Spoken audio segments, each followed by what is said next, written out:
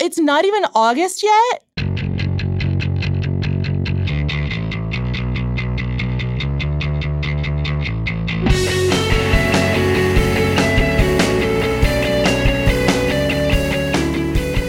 Hello. Welcome to another episode of The Weeds on the Vox Media Podcast Network. I'm Matthew Iglesias. We've got an action-packed podcast today with Dara Lind, Ezra Klein, and Jane Cosin. And we are here to talk about, what are we talking about, Ezra? White threat in a browning America. So I've been working on this piece for a while, and we're going to put it in show notes. It's a long piece, so I don't want to take everybody's time up by summarizing the whole thing.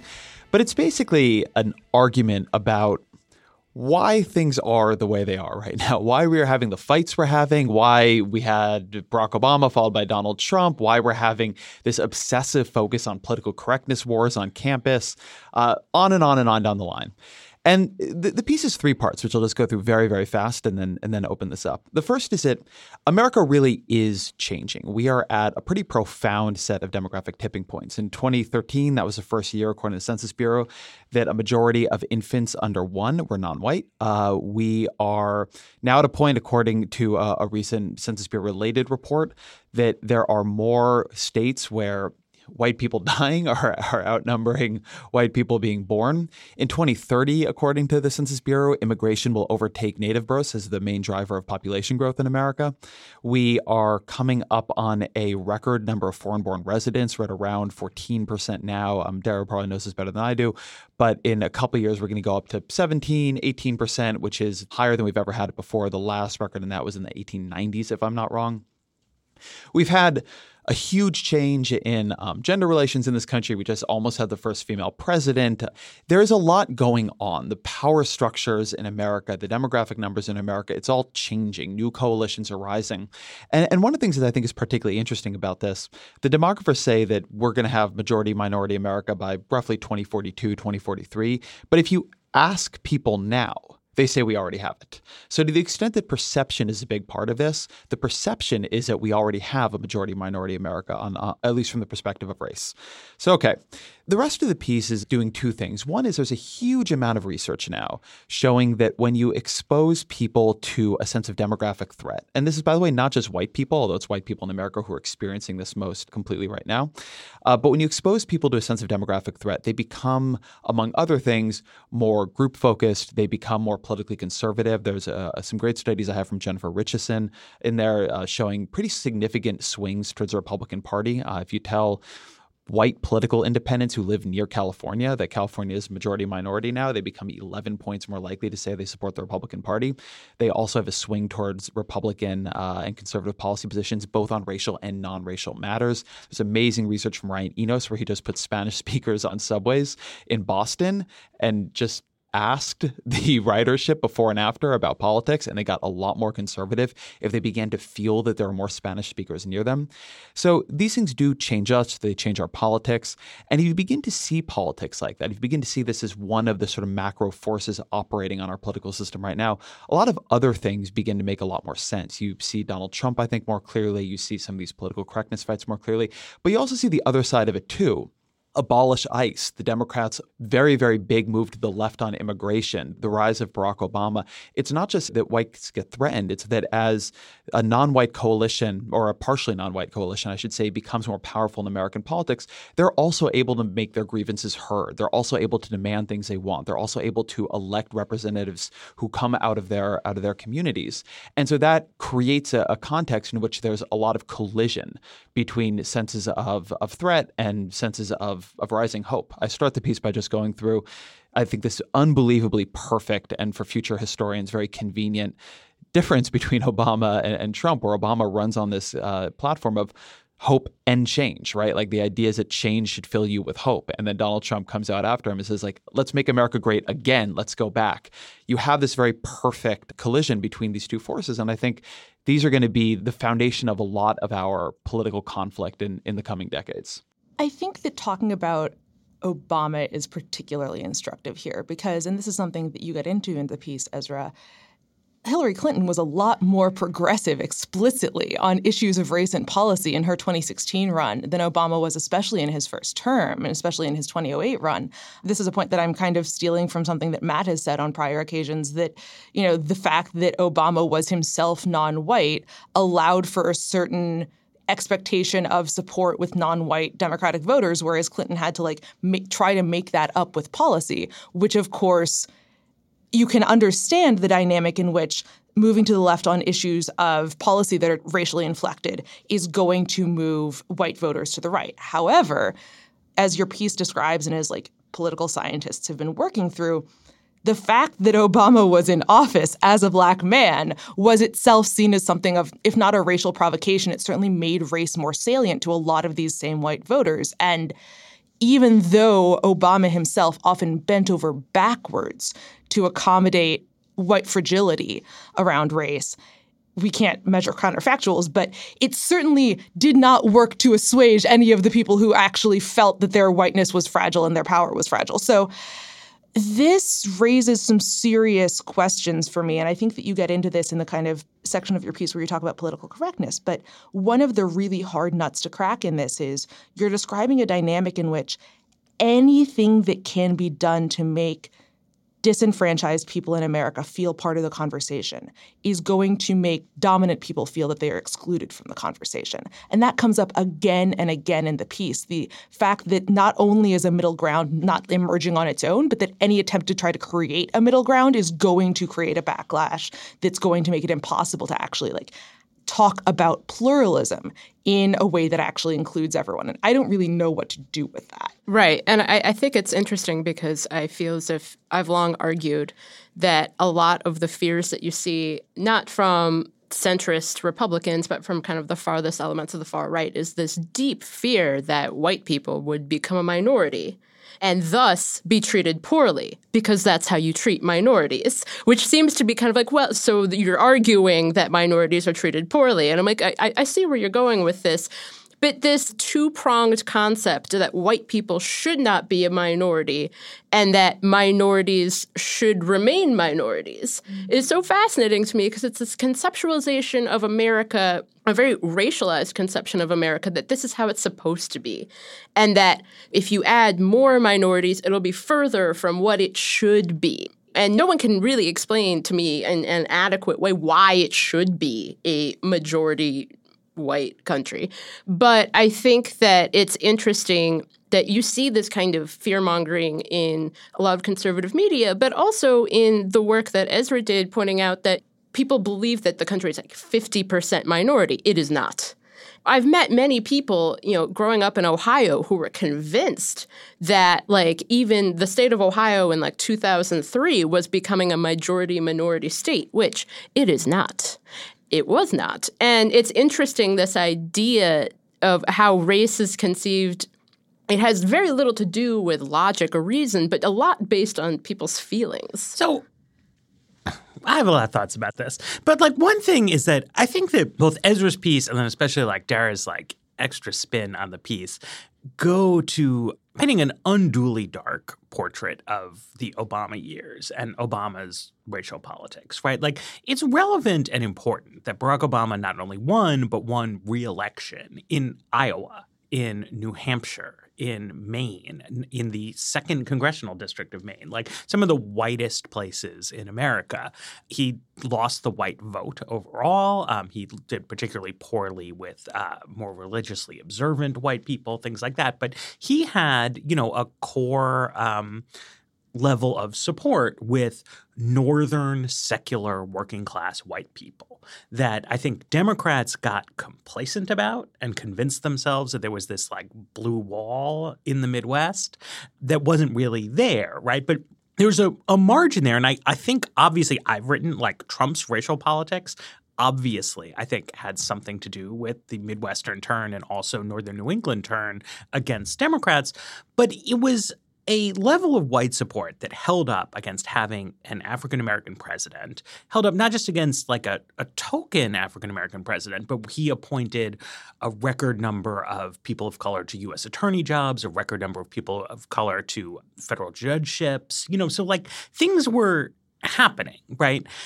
a strategic choice was made by Hillary Clinton, not to beat Donald Trump, but to beat Bernie Sanders, right, in the Democratic primary, to make the argument that the Democratic Party could not be primarily a political party about economic justice, that this was substantially in tension in a way that like no previous Democrat had ever argued with the goals of racial justice and gender equity, right?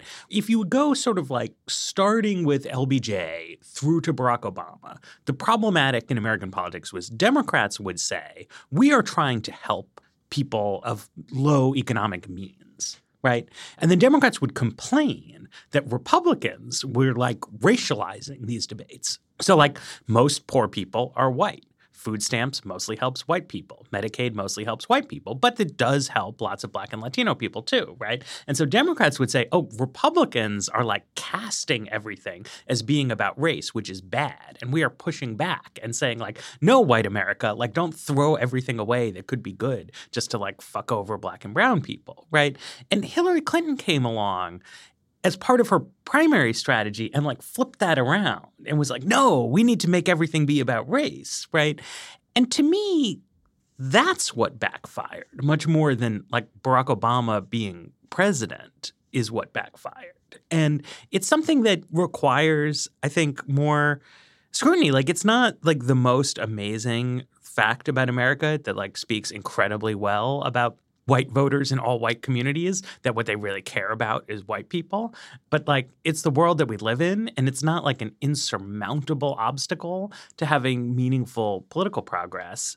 The other thing, just because I happened to have been to a dinner that Richard Alba hosted. It was like a symposium on this new issue of the Annals of the American Academy of Political and Social Sciences. And it was specifically on this question of the majority-minority America. You guys can't see this, but I'd never seen Dara look as jealous. As Matt said, I went to a dinner Richard Alba hosted. I'm super sorry to the people who invited me to that dinner because it was the week of the All-Star game. But at least we have one person. Well, so because they raised an important point here about like how the census. I'm sorry, who is Richard Alba? Is a professor of political science. Sociology. He's been super involved on the like Latino whitening hypothesis stuff. Right. So an important question that he raises, right, is so Ezra, your father's from Brazil. Mm-hmm. My grandfather's from Cuba. According to the census definition, the theory that we're going to have majority-minority America by 2042, this is a majority-minority podcast here that has 3 people of color and then white Dara. I think that defies common sense. Like, one could say accurately that this room contains 2 people of partially Latin American ancestry, right? Like, that is a true fact. And it is definitely true that in the future, America will have many more people of partially Latin American or Asian ancestry. There's some sense in which that means it's going to be a majority-minority country. But, like, I don't think that it is true in the relevant sense, or at least it doesn't mean what you might think it means. And I think like the media has created a level of hysteria around this subject that like is just not warranted. So let me pull 2 pieces here apart because I think there's a lot here to talk through. So one is a question of the Obama presidency and how to read that. And then before we go into that, I want to say something on the majority-minority question. So a lot of the demographers I spoke to completely agree with you on that. We were talking earlier about whites becoming a minority, something they're very quick to say. Whites do not become a minority. They become a plurality. They become a plurality for the foreseeable future. They are by far the biggest group. They are not a minority group. And in addition, when people talk about majority-minority America, one thing happening there, as Matt points out, is that mixed race, which is the group projected to grow the fastest, projected to, if I'm not wrong, triple in size in the next 3 decades. And 90% of mixed race people have one white parent. Is important to understand. So that's the rapidly growing is being counted as non-white here, which is just say it is just its own category, right? The idea is not that it's not white, it's just it's mixed race. That's what it's called. There's a very interesting debate among demographers about this right now, which is that are you going to see the patterns you saw before? Or are you going to see in America that is much more diverse and has very different ideologies and ideas around diversity, different patterns than you saw before, more identification? There's some evidence on both sides of that. I have absolutely no way to adjudicate this debate. I don't know what's going to happen in 20 years. That's why in the piece I put a fair amount of weight on the idea that what people perceive as happening is actually the important thing here. And that I think is a good bridge here back to what you were saying, Matt, about Obama. So yes, Obama had very strong white support. Sort of. In 2012, Obama won a smaller percentage of the white vote than Michael Dukakis did in 1988. But even doing that, he could win an extremely convincing electoral victory. Similarly, Donald Trump didn't even win a majority of any vote. He won a significant minority of the vote. And if you just look at the demographics, if he just won the exact same share of every group in 2020, if nothing changes, his electoral victory, according to what I've read, is so close that he would lose anyway, right? If just nothing in his electoral coalition changed, enough people in Pennsylvania, Michigan, Wisconsin, et cetera, would die. I was going to say age out of the electorate, that it would change. So he actually needs to build on his support. One thing I've read as people interpret the piece, and this is certainly on me as a writer, is they take it. I tried to say the final paragraph of the piece says that to say there will be friction is not to say there will be dissolution. One of the things I did in writing this, I'm a Californian. California is a majority minority state already, much more so than America is projected to be for some time. It is not completely uncohesive. It's not like a Mad Max style war of all against all. It's fine. I went and talked to a bunch of, to be honest. I went and talked to a bunch of politicians there, but two things I think are notable about the California experience. One has been a certain amount of white flight. I was talking to Eric Garcetti in Los Angeles for my podcast, among other things. And, we were talking about how in LA, which is extremely majority minority, you have had a huge number of whites leave Los Angeles. Why they did that, I can't say for sure, but it implies to me that there might be some different dynamics for states and for the country where people are less likely to leave the country.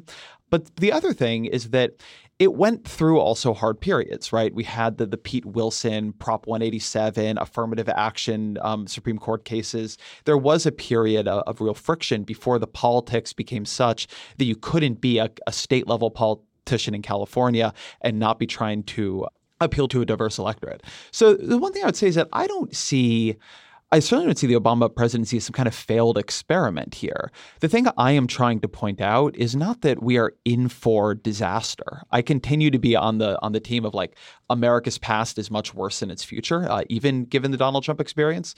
But I do think that it is going to be a continuous dimension of our politics. And one place where I disagree with some of the optimistic take is like, let's say in the next 10 years, you have enough change in the electorate that it becomes a reasonably stable, at least national majority for politicians who speak of diversity as something that they like. Let's put it that way, because you can imagine Republicans doing that too.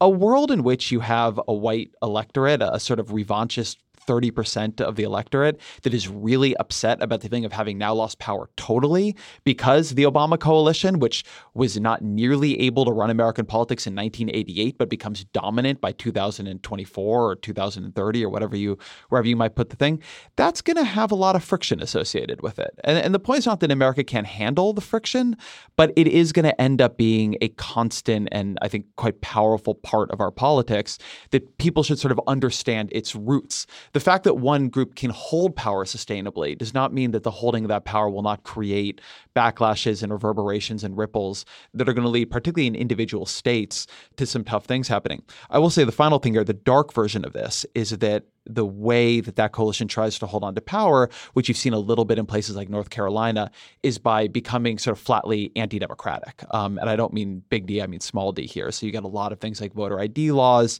You've begun to see a lot of things happening in the Republican Party that are about making it harder to vote in ways that clearly are meant to disadvantage non-white voters. And you could have a lot of that as that group tries to hold power. In the service of keeping this from being like a snowballing like roundtable but podcast, I kind of want to drill down on like one of the many threads that we've been talking about, which is what Matt brought up as whether mixed race people identify as white or not, which ties into what you were saying about Pete Wilson, which is I think it's really important to understand here that identity is both historically contingent and socially constructed, right? That it does not persist between generations, and that it's affected how people identify and which identities they think of as collectively salient are affected by what politicians do, what media does, other factors in public life. This is something that, Ezra, your piece brings into play when talking to Ashley Jardina, who says, white identity may be politically salient if it's activated, but it's not always going to be that way. But while you do talk about saliency a bunch in the piece, I think that the question of what identities are even extant for people to choose from, it's a question that demographers have a lot of questions about, but it's also something that we do have historical information on, right? You mentioned in passing the Irish and the kind of Irish assimilation into whiteness in the 19th century, but there's a very live debate among historians right now about how that happened, right? To what extent was it Irish people choosing to identify themselves as white, in particular because of anti-Black racism? And to what extent was it the white majority discriminating less against Irish people? Those two things are obviously going to be mutually constitutive, but it's very, very hard to kind of move things directly in the direction of trying to assimilate people when you have an interest in discrimination. I think that Cuban Americans are actually a really good example here of like a group that was considered whiter 60 years ago. Arab Americans considered whiter 60 years ago than they are now. Because discrimination has the power to create new identities and to make them salient, it's really hard to go to a place of, well, as long as people can just keep assimilating into the majority, then we're not going to have this weird kind of apartheid regime. Right. And this is not a particularly new conversation. The arguments about race mixing and mixed race people, look up the history of passing and people who've been able to do so effectively, basically by looking, quote unquote, white.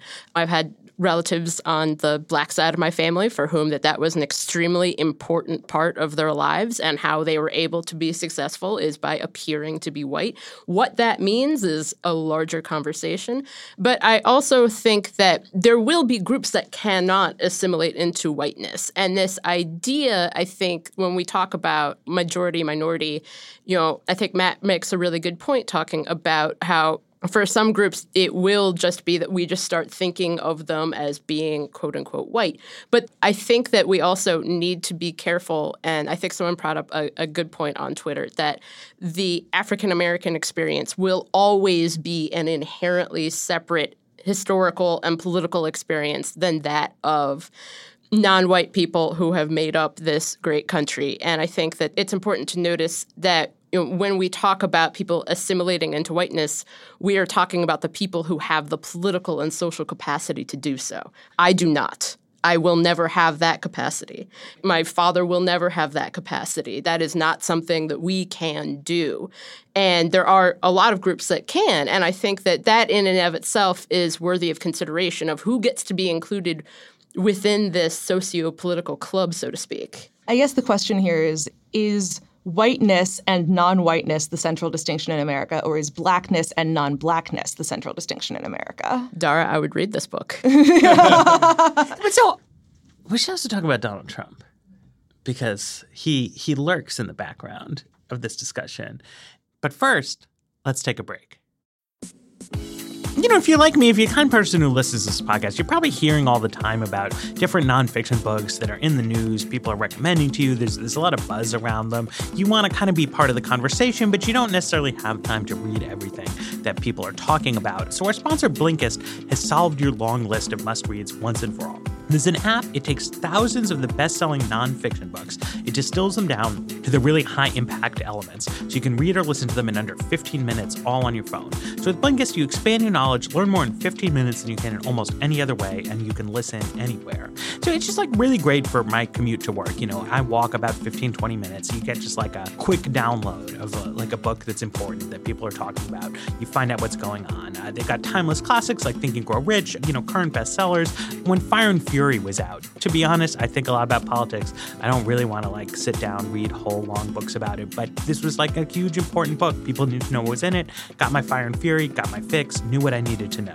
So Blinkist is constantly curating and adding new titles from best of lists, so you are always getting the most powerful ideas in a made-for-mobile format. 5 million people are using Blinkist to expand their minds 15 minutes at a time. You can get started today. So for a limited time, Blinkist is a special offer just for Weeds listeners. You can do Blinkist, that is BLINKIST.com/weeds, and you will start your free 7-day trial. That's Blinkist.com/weeds to start your free 7-day trial. Blinkist.com/weeds.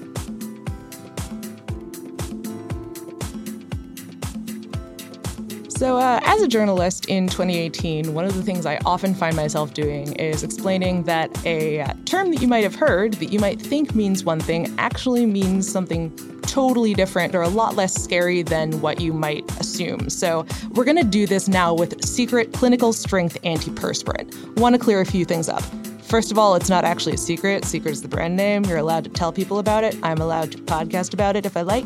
2, clinically strong just means it's good at preventing sweat, as in twice as good as regular antiperspirant. It's not called twice as good, it's just called clinical strength, but that's the way you can read it. That's why it's on the top shelf. 3, strength. It's a pretty interesting word for women's deodorant, not something you usually hear. It tends to be more balanced, delicate. So, actually leaning into the idea that antiperspirants are supposed to stop sweat, and that is hard to do, is pretty interesting.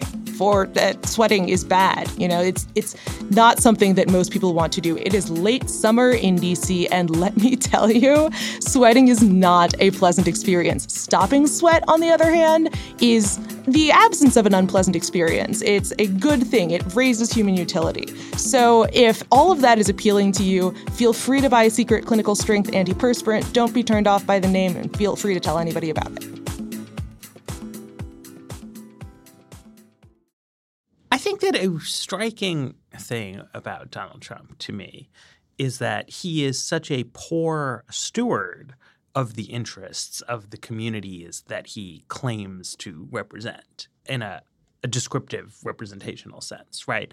And that seems, on the one hand, it's so typical for an American Republican Party president to be incredibly committed to a sort of regressive tax cutting agenda that it hardly seems noteworthy that all of Donald Trump's economic policies are terrible for working class people of all races. But on another level, it really is remarkable that if I think about, when I was a kid, I lived in New York and Rudy Giuliani was the mayor, and he was a sort of Trump-ish figure in his politics. There's a reason that they are closely aligned, blah, blah, blah. But if you look at outcomes in New York City for white people when Rudy Giuliani was mayor, I think you would say it was going pretty well, right? The promise of Rudy Giuliani's America was that he was going to get tough, crime was going to fall, there weren't going to be squeegee men at the tunnel. And all of that happened. Right? And you could reasonably ask you, did Giuliani deserve credit for all of those things happening? Was the price in terms of the brutalization of Amadou Diallo and others worth it? Right? But they were happening. Right? And so if you were a white New Yorker who didn't really care about police brutality against Black and immigrant communities and really did want crime to fall and really wanted economic development in the city, he was doing that stuff. Right?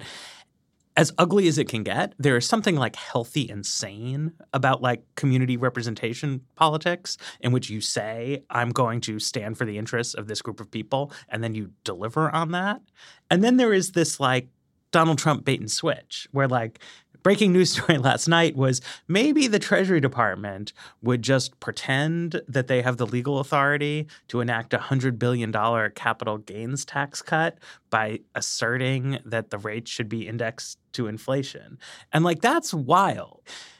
That's what Trump is about. That's what the Republican Party is about. That's, to me, a crucial aspect of how unhinged has America become, is that the political conflict is happening so heavily along these cultural lines, but the actual policy-making conflict, it implicates that stuff, right? The Justice Department is rolling back consent decrees with police departments and changing its affirmative action guidelines. But the vast majority of Trump-era policymaking is just about giving rich people money. Well, I disagree with the vast majority because #accept immigration. But let me merge the points a few of you are making here, though, because I think this is useful. So there's a question here about what is the future of, for honestly lack of a better term, the identify as white brand. And then there's a question of how is Donald Trump delivering for his constituency, some part of which wants to make sure that America continues to feel in its power structure the way it has felt in recent decades or in sort of modern memory. And one thing that I also think Donald Trump is doing a bad job of is just he's bad for the brand. Like if you are a young person like asking like, which side of the future do I want to be on? Like you just look at the polling among young people, like you don't want to be on Trump's side. And so to the extent that the interests of white America, again, there are a lot of white people on the Democratic side, so you don't want to talk about this as a monolithic coalition. But to the extent that like the interests of a sort of a revanchist white coalition or a traditionalist white coalition have aligned and stacked and merged into the Republican Party, Donald Trump is really like day by day, minute by minute tarnishing that brand. You could imagine a white politician who spoke in a much more inclusive way and so is creating a pathway to a Republican Party that would continue to be able to uphold a lot of the Republican Party's ideas in a very diverse America, right? And there are people who are trying to do something like that. I mean, Jeb Bush? Sure, Jeb. But I actually think Jeb Bush is a good example of somebody who's trying to do something like that. Yeah. And Donald Trump really isn't. Donald Trump is running a very defensive sort of rear guard. You know, the idea is like we'll build a wall and keep people out. And the idea is that, you know, we'll prosecute voter fraud because like the wins were never real anyway. Barack Obama maybe wasn't born here at all, right? It's like it's almost like trying to roll back what's happening on a technicality. And that's a complicated play to run. I also think that the thing that is worth always noting about Donald Trump is that he's just authentic in this. And this I always feel is really important about him. And I think it's something the media, which tends to assume politicians have a certain amount of double talk, underplays. But he just feels this way. He just like this is a very constant part of his rhetoric. It's a thing he believes. It comes out in all kinds of strange ways. And so one of the things I was looking at in this piece was the economic anxiety versus racial resentment debate, and got a look at this forthcoming data from this great book Identity Crisis by John Sides, Lynn Vavreck, and Michael Tesler on the 2016 election. But that really shows, I think, pretty conclusively that it wasn't that economic anxiety activated racial resentment. It's that racial resentment activated economic anxiety. The more racially resentful you were, the worse you believed the economy was doing under Obama. And now, by the way, the more racially resentful you are, the more economically optimistic you are. The idea that how you feel about the economy is an objective measure of your circumstances is not at all how people deal with the economy. But I was thinking during the piece that if a lot of the economic anxiety stuff were right, Donald Trump believes the economy is great. He thought it was terrible in 2016 when it was mostly like it is now, and he thinks it's great now when it's mostly like it was in 2016. Fine. That has not changed his view on immigration at all. It has not changed the level of anger he has towards NFL players kneeling to protest police brutality at all. It has not changed anything about his or his coalition's politics, which is to say that the anxieties and fears and frustrations that are brought by a rapidly diversifying country are not obviously, to me, going to be eased just by a better economy. A better economy is good because a better economy is good, but it's not going to solve this problem. Right. And I think that that's something, Matt, you talked about kind of the class argument that was happening during the Democratic primaries. And I'd like to note that, you know, class and race have been intertwined in this country for centuries, and a better economy or high union membership or low unemployment has done markedly little to kind of impact that conversation. You know, when you look at the numbers of when the most Americans were members of unions or had, you know, close to full employment, those numbers come at times of the very depths of the civil rights movement, around the time of the murder of Emmett Till. Like, the two can work together. You can have a full-time job and be racist. You know, it's something you can do in your spare time also. But I think it's interesting you brought up about Trump representing this rear guard of conservatism. I think that that's something a lot of conservatives are noticing, because older conservatives and younger conservatives have very different views of Trump. Yep. And, you know, there's very much of older conservatives saying like, well, it's either him or the metaphorical highway, whereas younger conservatives are like, you're looking at this person and they're seeing very much the same person we are, the same person who pretended he didn't know who David Duke was and made those statements about Charlottesville. You know, young conservatives, to their credit, they are not stupid and they can see and they can hear. And so I think that it's very interesting because I feel as if that defensiveness is, you know, I've argued that Trumpism is not a real thing, and I think it's largely based on that. It's not a forward-moving concept, Trumpism, except I think you can make the argument that maybe trade is something that there's like a forward-moving agenda. But other than that, it's purely defensive. It's purely anti-this or anti-something else. And, you know, you start seeing white nationalists arguing like diversity is code for anti-white. This idea that like, well, if you're propping up these people, that must mean that you're going against me and people like me. And I think that that's an important point to note, that it's a very backwards moving coalition. And I think a lot of people are starting to notice that, especially because the people for whom it was pitched to heaviest and who responded in 2016 are the same people to whom we see with the tariffs issue, the same people to whom this coalition has given really nothing. I mean, the game here isn't to win a majority of support among Americans, though. The game is to win enough House seats, enough Senate seats, and the Electoral College, which is to say it's to win among voters. And this is where both the kind of explicit attempts to engineer the electorate with things like state voter ID laws and just kind of voting patterns are relevant, right? Like, we know that older people are more likely to turn out to vote. Activating their kind of sense that America has changed demographically from where it was when they were young is going to move more votes than trying to activate, you know, young voters will on the margin. And I don't think that this is appreciated enough, and maybe it's wrong, I'm just speculating, but because young voters are less likely to, you know, see themselves as politically engaged, because their political engagement tends to be more kind of conditional or short term, it's very easy for them to see themselves as outside of politics. You know, in a lot of the cases, if politics is seen as this ugly culture war, it's possible for a white person to say, well, both sides are doing this really ugly, polarizing stuff. I don't really want to be part of that. I would like to opt out. No one is really speaking to me. That is not something that people of color can say because their identities are the ones being implicated here. But it's possible for a racially conflict-averse white person to say, well, if politics is becoming about identity, then what I don't want to do is get involved in politics. And that, I think, is kind of an underappreciated problem in reacting to Trump. Right. Yeah, this is a way in which I think it'd be useful actually to get off of Trump and talk a little bit about some of the downstream stuff, which is, you know, I talk a lot in the piece about the political correctness debates and also the identity politics debates. The thing is that Obama and Trump are both in different way symptoms. Like, the point I'm really trying to make in the piece is that a huge amount of what is going on in our political sphere and our political conflicts are downstream from these changes. But so it's not just them. It's the celebration, which a lot of conservatives found very frustrating, over Black Panther. It is press one for Spanish when you call a phone tree line. It is Oscars So White and getting lectured by Chris Rock when he's hosting it about institutional racism. It's Roseanne Barr, first the show being successful and then getting fired. It happens on all sides. And it is also this sense, to Dara's point, that politics and American life to some degree is becoming identity politics. When you're in the majority and you control the agenda, your politics just become politics. It's just coded as what politics is really about. The fact that the entire agenda is responsive to your particularistic, in some cases, concerns, that's just politics.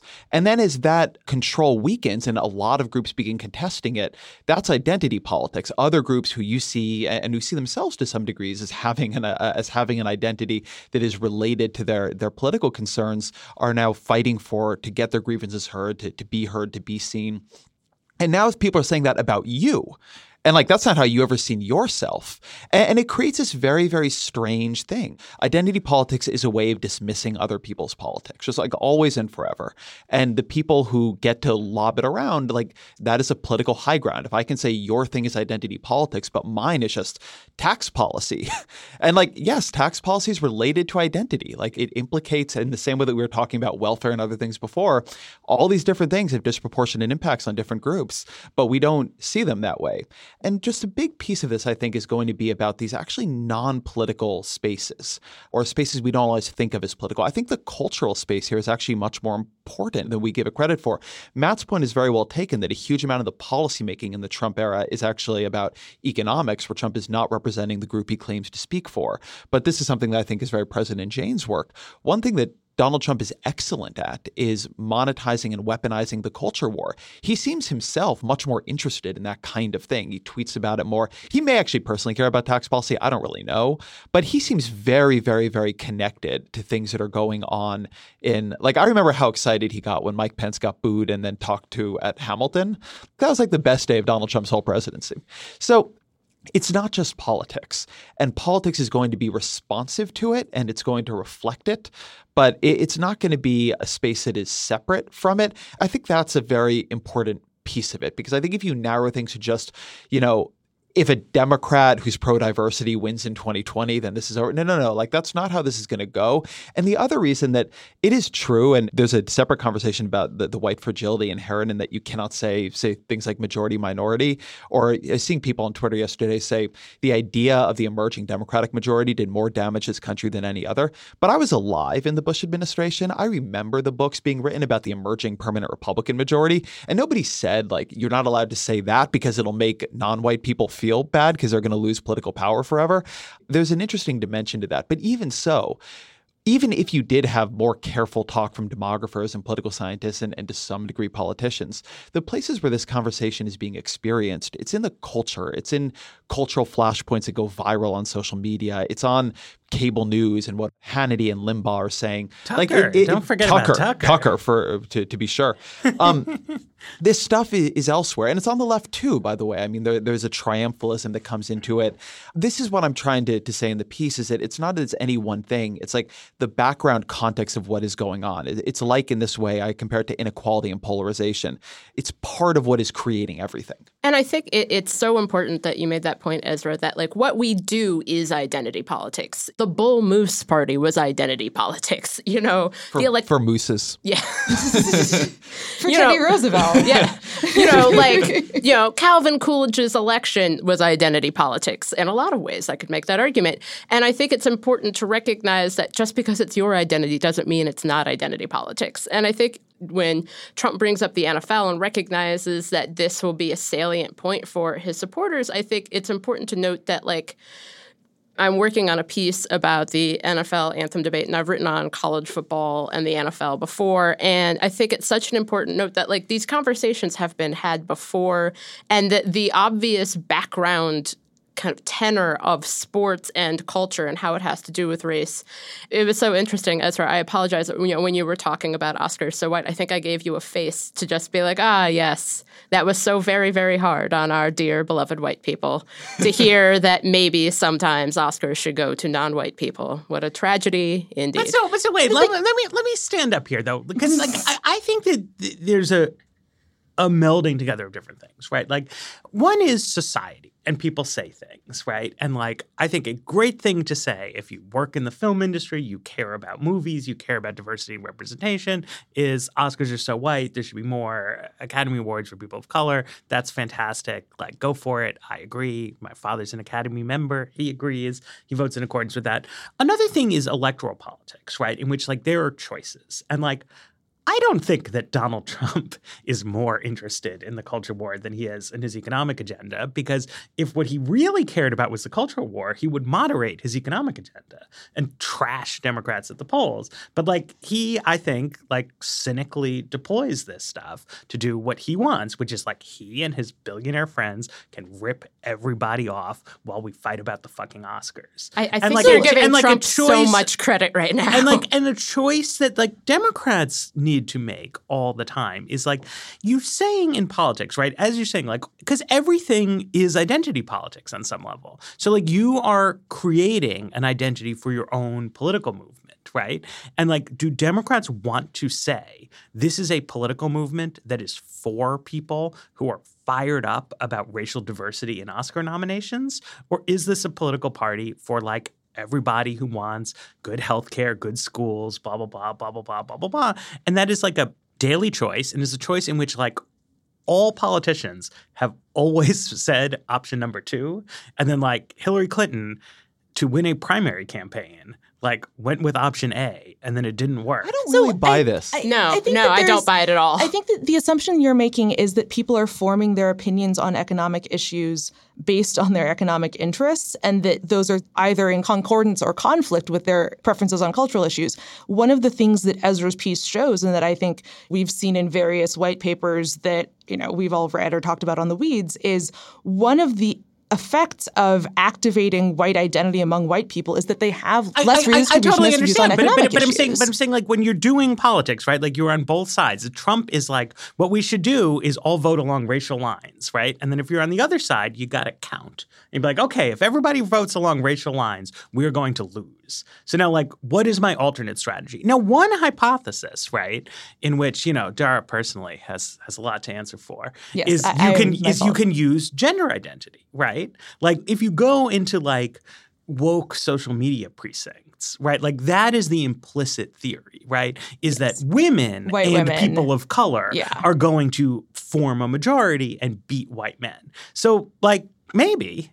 You know, but like then you have to do that work. What I frequently see happen is this kind of like assertion that like the white men are ruining everything, a fairly small numerical minority. And then people look around at the vote totals and like, what happened with the white women? And like, I don't know, man, like what did happen, right? But it's like if you're engaged in the political arena and you are trying to help people and effectuate change, you need like a program of action and a plan with some kind of reasonable prospects of success.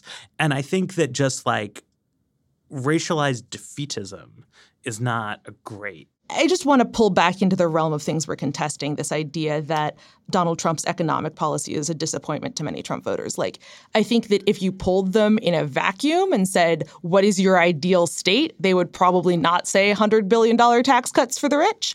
But between the kind of master narrative of redistribution helps people who are not you and the fact that people don't vote in equal weight on every single issue that's important to them. There are particular issues that are more likely to change their political behavior than others.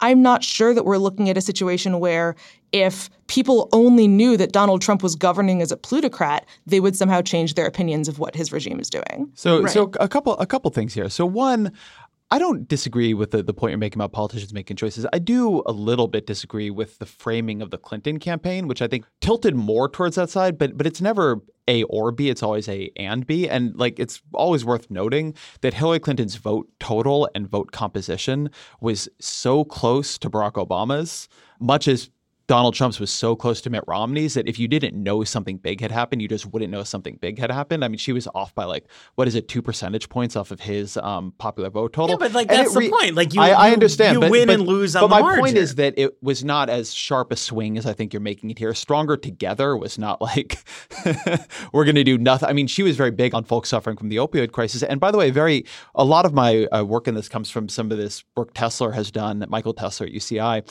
about both the Obama presidency and then in this new book, Identity Crisis, about 2016. And something he makes a point of, by the way, is there used to be this idea, and it was true in 2008, that Hillary Clinton had this great connection to the white working class when she was running against Barack Obama.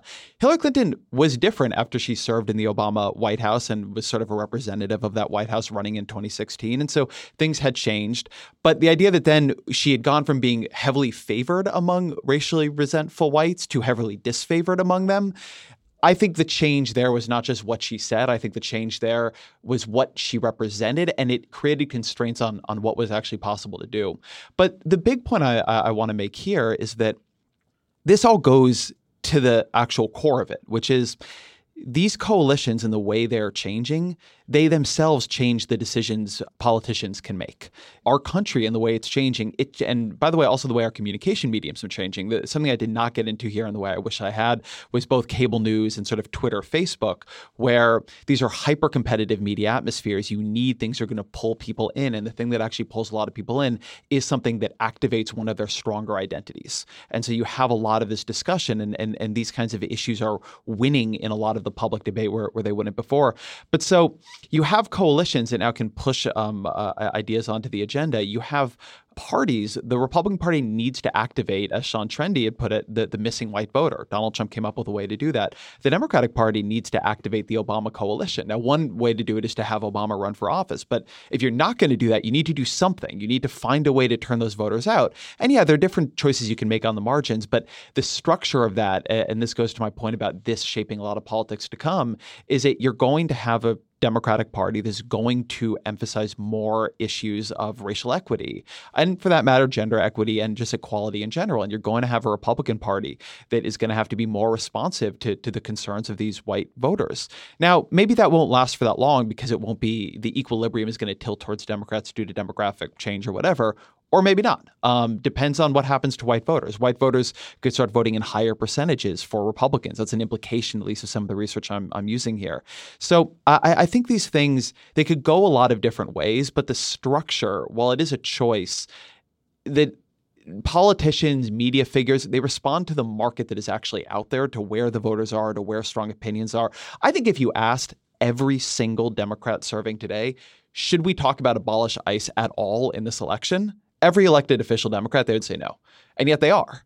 And they are because the nature of their coalition, the nature of the media atmosphere, the nature of what they get asked and where the energy is pushing them to do that. And there's a certain amount of politics that is choice, but there's a certain amount of politics that is structure, much as our culture is structure, much as what's happening on campuses is structure, about who has voice. And as that changes and as we don't have a settled equilibrium, you are going to have different decisions made on that than we have had made in the past. I also think it's very useful, and I think I'm glad we kind of backed away from talking about Trump, because I feel as if while Trump is an important point of discussion in this conversation, he actually is a terrible representative for this, which you see in that candidates who have attempted to take on Trumpism as their mantle are terrible and have done badly. Especially, it's interesting, it's funny to me that people seem to they hear the dog whistle and decide to just make it into text. You see that with Corey Stewart. You see it with Paul Nehlen. You see it with candidates across the country who basically are like, well, this is what Trumpism means to me, which is white nationalism. But they're doing very, very badly. And I think that, as you pointed out, Ezra, had Hillary won, this conversation still goes on. Had we had an entirely separate political space in 2016, this conversation still goes on. This conversation still was going on when I was a little kid and had to check other as my racial identity because it was black, white, or other. This conversation is ongoing, and it's interesting to see that people believe, some people believe that this is a relatively new phenomenon. When we were having conversations about what the person of the future would look like on the cover of Time magazine, and who was presented was a light-skinned biracial person. These conversations have been ongoing and will be ongoing, and how structures respond to them will be really interesting, especially with the growth of mixed-race people and kind of this renewed understanding of identity. I think that white identity waxes and wanes in its importance and people's understandings of it. We've had moments, you see, in 1915 with the book The Passing of the Great Race, this very focused ideology of like there's Nordic people and then there's everybody else, and everybody else needs to get to getting. But every 20, 30 years, you kind of have this renewed vision of what white identity means. But interestingly, that white identity becomes just gradually slightly bigger. It becomes like, okay, Poles are white. Okay, Italians are white. Okay, certain Latin Americans are white. And it's interesting to see those conversations. But I think it's important to just keep this in a context that is not inherently rooted in this presidency. And one last thing, and then we should probably talk about iodine. But Ezra, as a social theory undergrad in the past life, structure and agency aren't opposing things. They're the things that constitute through each other, right? Like the reason that structure matters is that it constrains the choices we make, and the choices we make then constrain future choices down the road. And the fact that that's a feedback loop is exactly why we're talking about this simultaneously as, however we feel about the optimism or pessimism of the long-term situation, there is a short-term set of dynamics that we can reasonably predict is going to continue to define American life for some time in the future. And all of us be extremely open that we have no idea how this is going to shake out 10, 20, 30, 50, 100 years down the road, because ultimately, this is going to come down to how human beings are treating each other in public life. And that's not just politicians. That's not just the media. A lot of that is how do Americans deal with difference when they encounter it day to day? One of the responses I saw to this, and I'm trying to think through how to react to this even as I say it, was a very plaintive and I think very sincere. Like, why do we have to think about it like this? And it came in sort of angry versions, like I wish there was nobody like Ezra Klein who just thought about everything like identity, right? Like, this is the sort of, like, you are the problem because if we just never mentioned identity, it wouldn't be there. If we just thought in this kind of, I don't know, you can choose how to describe it, but there are a lot of folks who believe either they don't have it or they've transcended it. And then there are folks who just look at this and they say, some of this may be true, but I really wish that it weren't. And I wish that people would stop saying it is. And I wish that people would stop reinforcing that it is. And the thing that I do wish we could do in this conversation and that I try to think about myself in it is the fact that these are part of our politics, that identity is part of our politics, not just racial, but religious, gendered, class, and a million more that people don't think of, geographic, what region of the country you live in.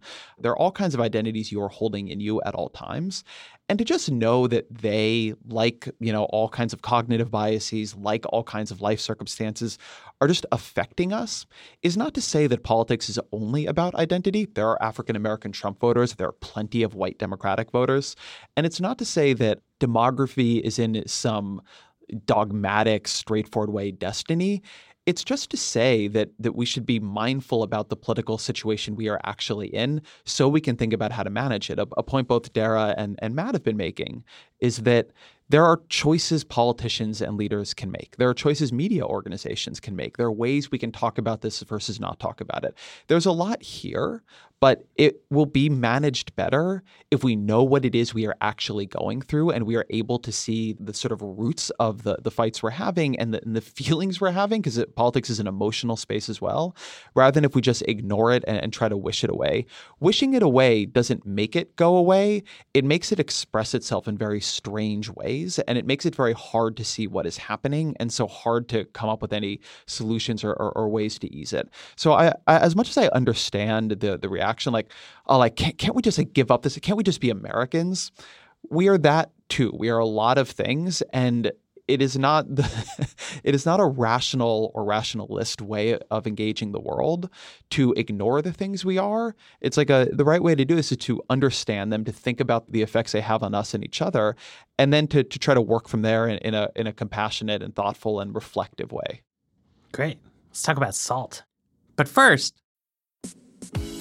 I love Vox's Netflix show, Explained. I think you are going to love it too. I think you are especially going to love this week's episode because it is about weed. This is The Weeds. We don't talk that much about weed, but the weed episode of Explained is all about weed, and it is fascinating. It actually is. So you learn about how cannabis was engineered over the years, what plants it was bred from, what it means for the people who use it, why the marijuana that is confiscated in the United States is 3 times as potent today as it was in the mid-1990s. The kids these days, they are getting, I guess, really much fucking higher than I did in high school. And it's also fascinating why that actually is as a technical explanation. It's actually not the reason that I thought it was. I was surprised. And then you can see how it all fits in with the American war on drugs, right? How policy that was aimed to reduce marijuana consumption actually wound up sort of supercharging marijuana and encouraging innovators to create this much more powerful stuff. You learn what's nonsense, what's not. You get the lowdown on THC, CBD, indica, sativa, ruderalis, terpenes, flavonoids. What does this all mean? There's a lot of fundamental misconceptions about it. So check it out. It's really a ton of fun. You just search for Explained or for Vox on your Netflix app, or you go to netflix.com/explained. I knew that I was going to have to talk about this paper, and I swore that I would study how to pronounce everyone's last names, but then I did not. But this is When It Rains, It Pours, The Long-Run Economic Impacts of Salt Iodization in the United States by Achyuta Advaru, Stephen Bednar, Anat Naishadam, Teresa Molina, and Kun Nguyen. And it's a blockbuster. So they're looking at the introduction of iodized salt by the Morton Salt Company, which rolled out very rapidly from 1924 to 1929. Why is that? What do you mean? Why did it roll out so rapidly and take over so quickly? It was a brand new invention, and public health commissioners, I think specifically in Michigan, had the idea that they should make somebody do it, and they had to decide, should we comply for just one state or should we just put it in all our salt? Got it. So they did. Before iodized salt, how much iodine people had in their diet had a lot to do with the iodine in the local soil. There's a huge amount of natural variation, so you're able to study, the impact on different regions, and they find impacts that are like really, really big. I think that the headline result here is that income increased by 11% as a result of iodized salt being introduced. Some of that is that wages went up for both men and women, and then the other part is that women's ability to have a job at all increased very dramatically. And then previous studies, which I had not known about, but which they mention here, where they look at armed forces qualifying test scores for draftees, show that for men at least, there were huge cognitive gains. One would assume that the same cognitive gains were present for women. They were not conscripted, so we don't really know. There's some interesting sort of like smaller micro findings in here, but to me, it's just like one of a number of things that I have read over the years that like it really drives home how effective certain kinds of policy interventions that like work directly on human biology, I guess for lack of a better word, can be. Like this is really transformative impact, and we take it for granted in the U.S., but there's like billions of people in the world who don't have iodized salt. We do take iodized salt for granted in the U.S. I know that when we were discussing this paper, we were like, oh, yeah, we're going to spend a lot of time talking about like race and difference in America. We should take a hard pivot and talk about iodine. And then I was reading this paper and all I could think about was Flint. Because if what we're learning here is that the kind of micronutrients in fetal and young child development have a massive, massive impact down the road on life outcomes, that ought to remind us that things that we take for granted as natural because we are seeing them persistently in terms of life outcomes may be biological without being innate, right? That, for example, children who are still growing up in lead-poisoned communities might have shortcomings that are going to look decades from now as if there's a natural problem with them. And I think that it's good news is that rich people's fancy salt is going to offset it. Like, I do think it's easy to kind of overstate the effect of the impact of domestic inequality versus global inequality. I think Matt's point is well taken that, like, you can't assume iodization for a lot of the world. But if we know that such small lifts like this have such a big impact, then the idea that we're talking about anything other than how do we make sure that, like, children are not being poisoned in small doses and instead have all the micronutrients we need seems kind of silly. There was a great piece Matt wrote the other day about the third way's sort of counter to Bernie Sanders, like what a moderate Democratic agenda should look like.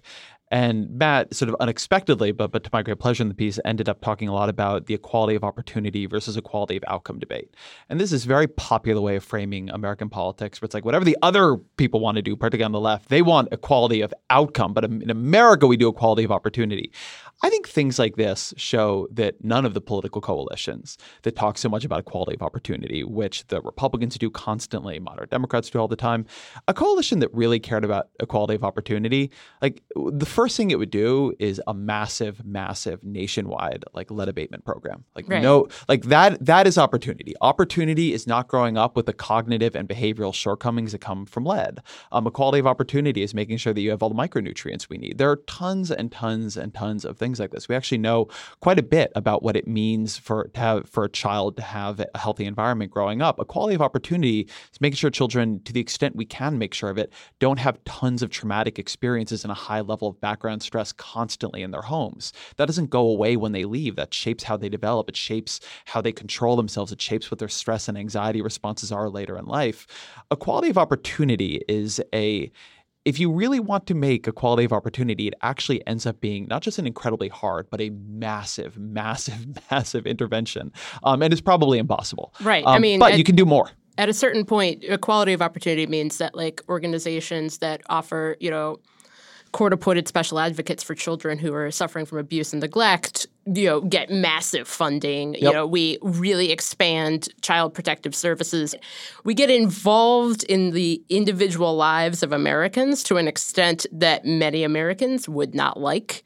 That in itself becomes a fascinating debate because where do you draw the line in terms of how the decisions made or not made? When you're talking about lead in homes, thinking about Baltimore and Freddie Gray, there was some really interesting research about some of the older homes in the area of Baltimore where Freddie Gray lived as a child and talking about the impact that lead had on him. And you start to see the ripple effects of these small moments that can change an entire city and the city's trajectory. And you think, would it be worth it to intervene so much in one family's life if what happened didn't happen? And I think that in itself becomes a fascinating discussion to have. And for the record, a true equality of opportunity agenda would involve not disrupting the growth of a couple of generations at this point of African-American children by having a lot of them have fathers who have suffered, incarceration at some point and who are in and out of their lives, and not having currently a generation of U.S. citizen, U.S.-born children who are living with the very rational fear that their parents are going to get taken from them at any time. I want to talk more about salt. Sorry. No, because one thing about these big political philosophy slogans is that they are really hard, right? But a thing that has come under sort of bad air since the global financial crisis is bloodless technocracy. And something that you are seeing here is that there was extreme benefits of capital P progressive movement heyday, fiddling around with things that the experts were we should put iodine in the salt, and then they did, and then there were just huge benefits. Right. And today, there are many, many people who live in countries where iodizing salt is not a routine thing, right? And there are all kinds of international meetings. There's lots of money spent. And obviously nothing is going to be done that equalizes opportunities faced by peasants in Zambia and middle-class people in the United States. Maybe someday, but that's not on the agenda. But a thing that really could be done instead of having baby formula lobbyists fight at World Health Organization meetings is get it together to fortify staple food in developing countries with the basic micronutrients that people need. The cost benefit on this is extraordinarily high. And we don't really know how far exactly it will push us or what kinds of second and third order problems can be, effectively resolved by people having better basic nutrition. But it would be good for them. It will probably make other problems easier to deal with and is worth doing. Politics is about conflict and disagreement on some fundamental level, but there are also things that are so good as uses of resources that it is really worth our while to try to pull our shit together and make it happen. And a related idea to that is it would be I think I've actually called out for this before on The Weeds, but I would so love to see a really deep literature review that is looking for what are the set of truly cost-effective, reasonably straightforward public health interventions like these, like lead abatement, that we can do that would improve human flourishing. I mean, when I have seen so many studies on capital gains taxation. I have seen so many studies on things that politicians fight about. And while there are studies on lead, and there's this great study we're talking about this week on iodine, when I go through and I look at the literature reviews that I find in the philanthropic and effective altruism communities, when I go around, there's this gap between the attention given to the real killers, things like malaria or in the long run extinction level risks. There's an interest in things that are horrifying and that kill people early, infant mortality. We've made incredible gains in that. I don't want to take anything away. That work is really phenomenal. And then there's a lot of interest in the things we fight about. And why we fight about them is not a straightforward level of importance. It has to do with, does it connect to our identities? Is it something that the parties disagree on, et cetera? But there's also this sort of middle range where you're taking kids who are maybe fine, right? If you don't have the iodine, right, your income is 11% lower, or you don't get the 11% boost, I should say. It's not that you're dead, at least unless your iodine deficiency is really, really bad. But it would be good to see more in that kind of middle space, because that should be, if there's anything in politics we should be able to agree on, it's those things, right? The things that are not that expensive, that help people live somewhat better lives, that are pretty straightforward. The only politician I can think of sort of recently who really put a lot of energy into this, and he did it in ways that upset a lot of people. But Michael Bloomberg was very interested in things here. He did a lot of thinking about public health, had created an administration with a lot of interest in it. But it isn't something you see that often in governors' mansions, in presidencies, and it would be good. I think that this stuff, like, for the same reason it doesn't get that much attention, it might actually be a lot easier to get political systems to do it. Right. So I'm so glad you brought up effective altruism, not only because it gives us an opportunity to remind people that our own Dylan Matthews is like working on an effective altruism project that will be forthcoming on Vox.com at some point in the not too far future, but also because the effective altruism movement is kind of the, one of the strongholds of bloodless technocrats that like Matt was talking about, partly because it's a way of thinking about problems that don't necessarily require rooting through government to solve, right? Like, you don't actually need the American government to endorse a global salt iodization program. You don't need national governments to endorse that, right? There are lots of these kind of, to the extent that a lot of this is low-hanging utility fruit, it's much easier to do in a way that doesn't require us to actually work through inefficient, democratic institutions. That gets a lot harder when we reach a certain level of, stability and affluence, and the really important goods become not material but symbolic. And with that, I think we better wrap this up. But thanks, Jane, for joining us on a rare Tuesday appearance. Thanks to everybody out there for listening. I want to remind you all again that The Weeds has been nominated for this year's People's Choice Podcast Awards. You can vote for our show for free by going to podcastawards.com or by tapping the link in your show notes. Voting ends Tuesday, July 31st. That is today. So do not wait. The lives of billions of people suffering from lack of salt iodine are hinging on it. So go to podcastawards.com right now to cast your vote for The Weeds. Thanks to our engineer, Griffin Tanner, our producer, Bridget Armstrong, and The Weeds will be back Friday.